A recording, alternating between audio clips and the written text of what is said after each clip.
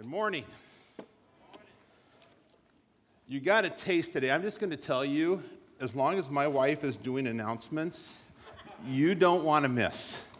Something happens when she gets a mic in her hand, and it's fun. So just be here on time, and I'm nervous because I think our bank account's going to suffer if this keeps up. But we'll have a conversation about that later. That's okay. Our theme this year is practically speaking. One of my passions is making the Bible practical for my life. Stories and teachings and principles that were written thousands of years ago, how do they fit today? What difference do they make today? And that's the journey we want to go on this year. Can we make these things, these stories, come alive in a way that when we leave chapel, we're thinking, we're wondering. Arsenio Hall was a late-night talk show host a long time ago. He had a bit, things that make you go, Most of you are too young, faculty, staff, you remember that a little bit? That was how he kicked off his bit every night. They were questions like this, and I'm going to try and hit a couple of our groups. For example, how many of you come from a farming background or an agricultural background? You know animals. Good. How many others out there are studying to be athletic trainers? A lot of you. Good. So answer this question for me. When a human being gets a cramp, we call it a Charlie horse. What do we call when it happens to a horse? Things that make you go, there you go. Okay, so that's the type of question. Here's another one. Music and theater people. All right, you got some of those out there. Why is it when you go to a play, people recite things, and when you go to an instrumental recital, they play things? Things that make you go. Now we're getting the idea. Very, very good. Education majors, English professors or English majors. This is a personal one for me. This one's caused me a lot of pain. I have a brother, when I was younger, was diagnosed with a learning disability. Why is dyslexia so hard to spell and read? Things that make you go, okay. And for the rest of you, this is my favorite. If you're in your car and you throw a cat out the window, does it become kitty litter? I'm a dog person, I'll admit. All the cat people are mad at me. Don't worry, you will not get equal time because I'm a dog person. Things that make you go, Today we're going to look at a question Jesus posed. And I hope at the end of chapel, and you walk out in your mind, you're going, What if Jesus posed that question to me? Now, I like stories, and I'm a storyteller. So we're going to walk through a story in the Bible, and if you want to look at it in your Bible, it's in Mark chapter 10. I think it's starting in verse 45, but I'm going to tell the story because to me, it makes it become more real. I'm going to set the stage. Jesus is with his disciples, and he's on his last journey with them. They are taking this route. They're going through Jericho. They're heading to Jerusalem, where he's going to have the Last Supper. He's going to be arrested. He's going to be crucified, and everything changes. It's his last journey. And on the way, they leave Jericho, and by this time, there's this huge crowd. There's people everywhere, and everybody's buzzing, and Jesus is walking, and the people are so loud that the word is carrying out. And on the side of the road is this guy who's blind. His name is Bartimaeus. Now, it's interesting that we know Bartimaeus' name. You see, out of all the people that Jesus healed, out of all the people that Jesus cast out demons from, the only one that we know his name is Bartimaeus. We know Lazarus, who Jesus raised from the dead, so I guess you could call that healing too, but that's a resurrection. But of all the miracles, the only person we know his name is Bartimaeus, son of Timaeus. And so there's something significant about this guy. There's something that the church and the people who wrote about it says, I know this guy. You know this guy? It's Bart. We all know Bart. He's the son of Tim. And something happened in Bart's life. Now, Bart is blind, and he's sitting there, and he hears people talking. And he hears the rumble coming from afar off. He can't see, and this crowd's getting louder and louder and louder and louder. And Bartimaeus realizes, hey, This is Jesus they're talking about. He's never seen him. He's probably never met him. But as the crowd comes and the noise swells, Bartimaeus starts yelling, Jesus, Son of David, have mercy on me. Jesus, Son of David, have mercy on me. Louder and louder to the place where it becomes obnoxious.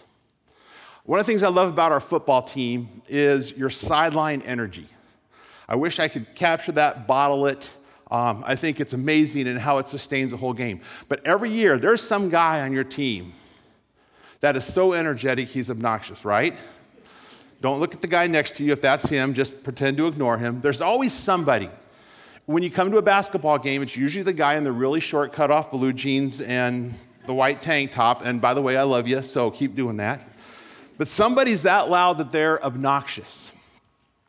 And the people around Bartimaeus is like, shh, be quiet. Don't say anything. And all Bart does is he gets louder and louder and louder and louder. Let me tell you something about what Bart's saying. You see, people had been watching Jesus all his life. People had been talking to him and interacting with him. But Bartimaeus uses a really specific phrase. He says, Jesus, Son of David, have mercy on me. You see, Son of David was a very specific term. There's only two people that use it in the New Testament until Jesus has risen from the dead. Bartimaeus, a guy who can't see him, and a Canaanite woman whose daughter has a demon. And they see something in Jesus that all the religious people, even his disciples, don't get. You see, Son of David refers to this promised Messiah, this king that gets born out of the lineage of David. And when he says Son of David, he's not just saying, hey, good teacher, hey, wise guy, hey, doctor, hey.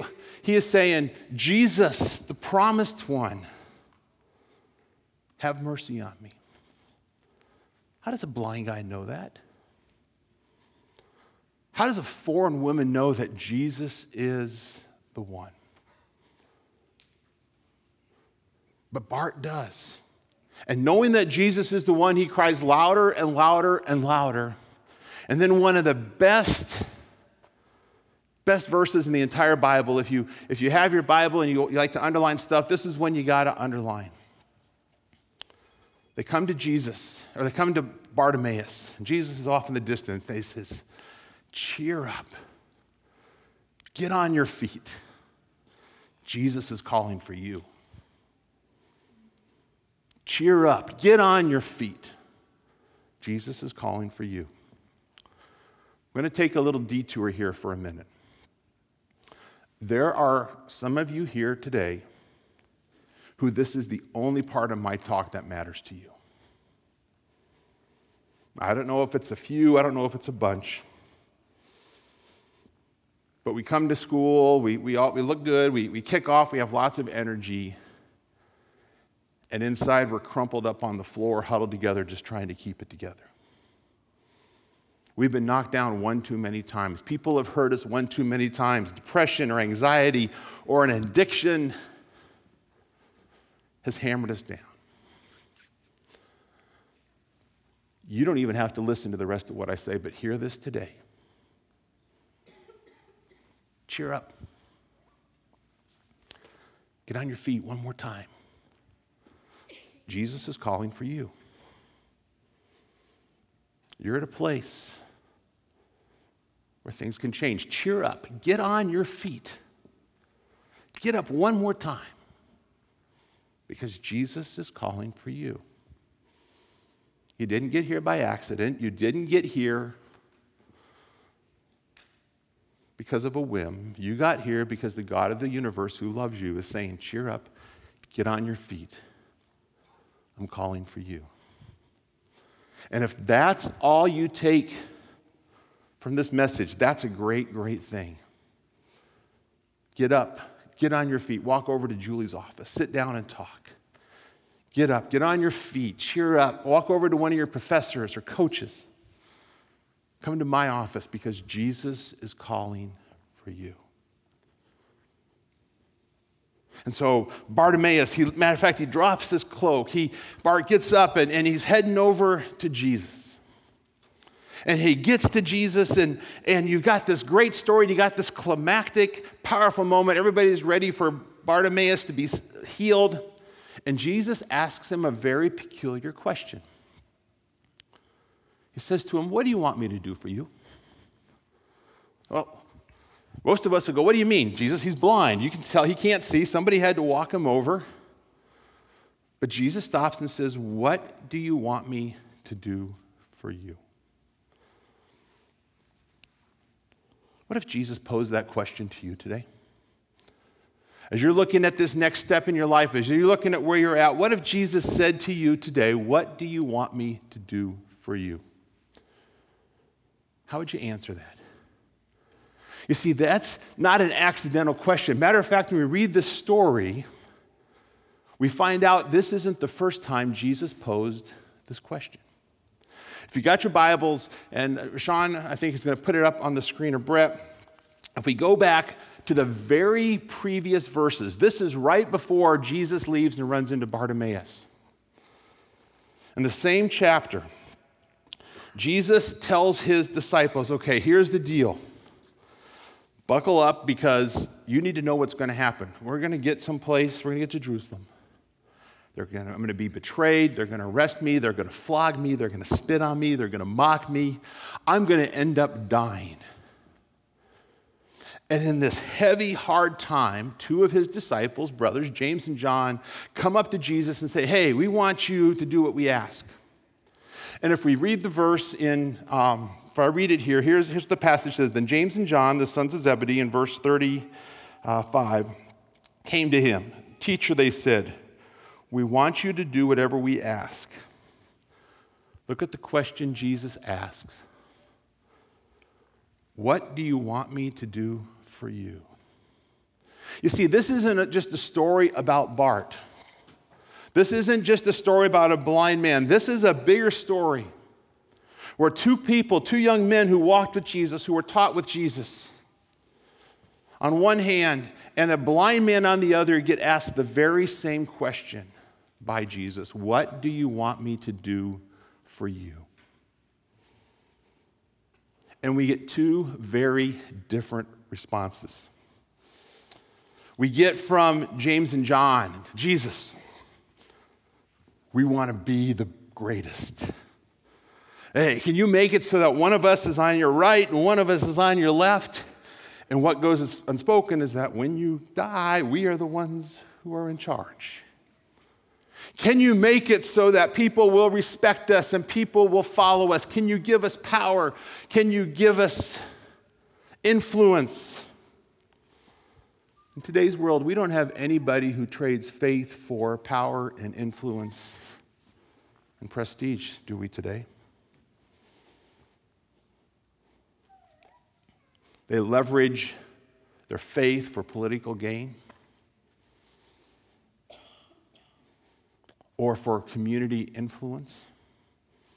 We're no different than James and John, and they were followers of Jesus. They loved Jesus. Jesus posed the same question to Bart. "What do you want me to do for you?" "Jesus, I just want to see. I just want to see." Jesus posed the question to you today. What do you want me to do for you? I want a good job. I want to start. I want the lead in the play. I want a girlfriend. I know that's a big question for some of you guys, but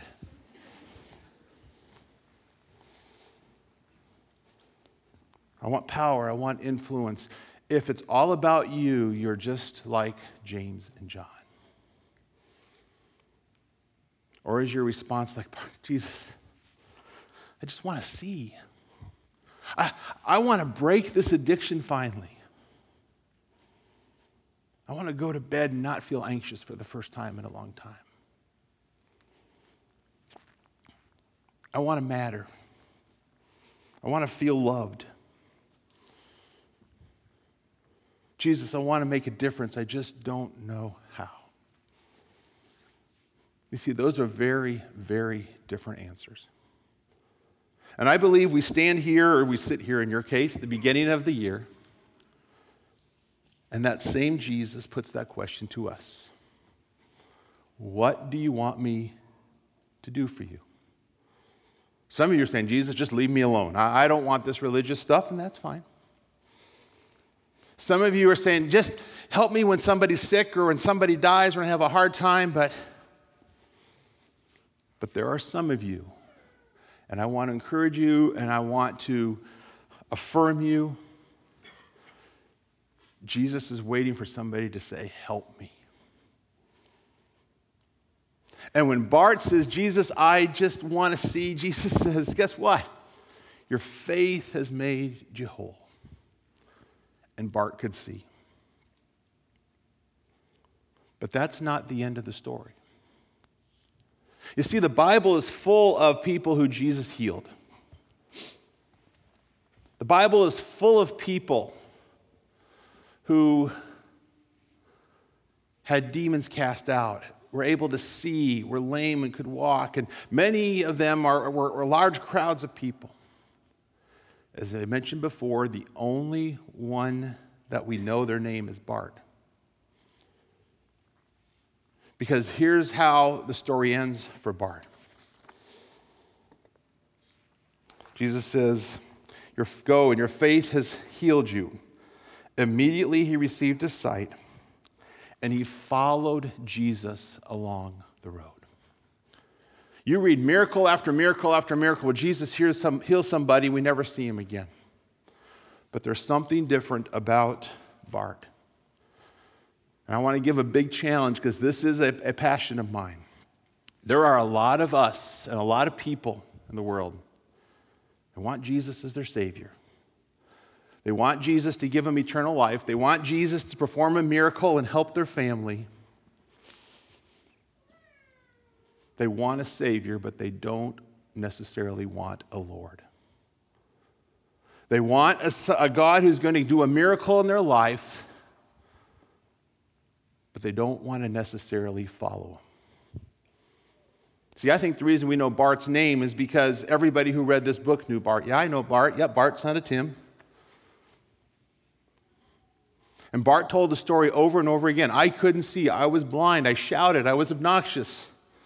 Jesus said, cheer up. Get on your feet. I'm calling for you. And I went and he healed me and I followed him.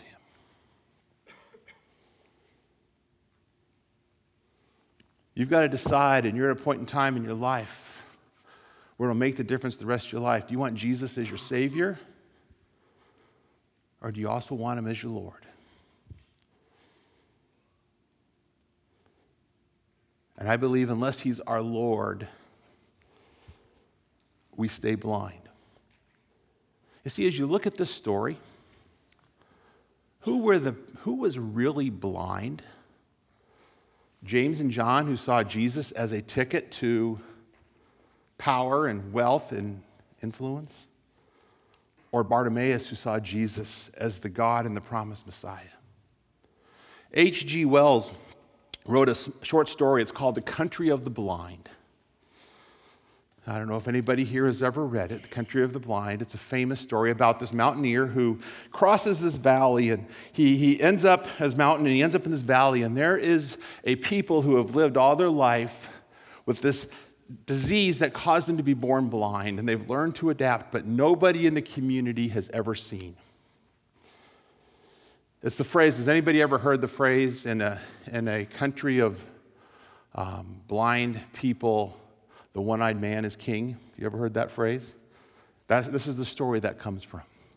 And he lives with them, and he starts telling them about the sky and about stars and about flowers and color, and he falls in love. And the people think he's crazy.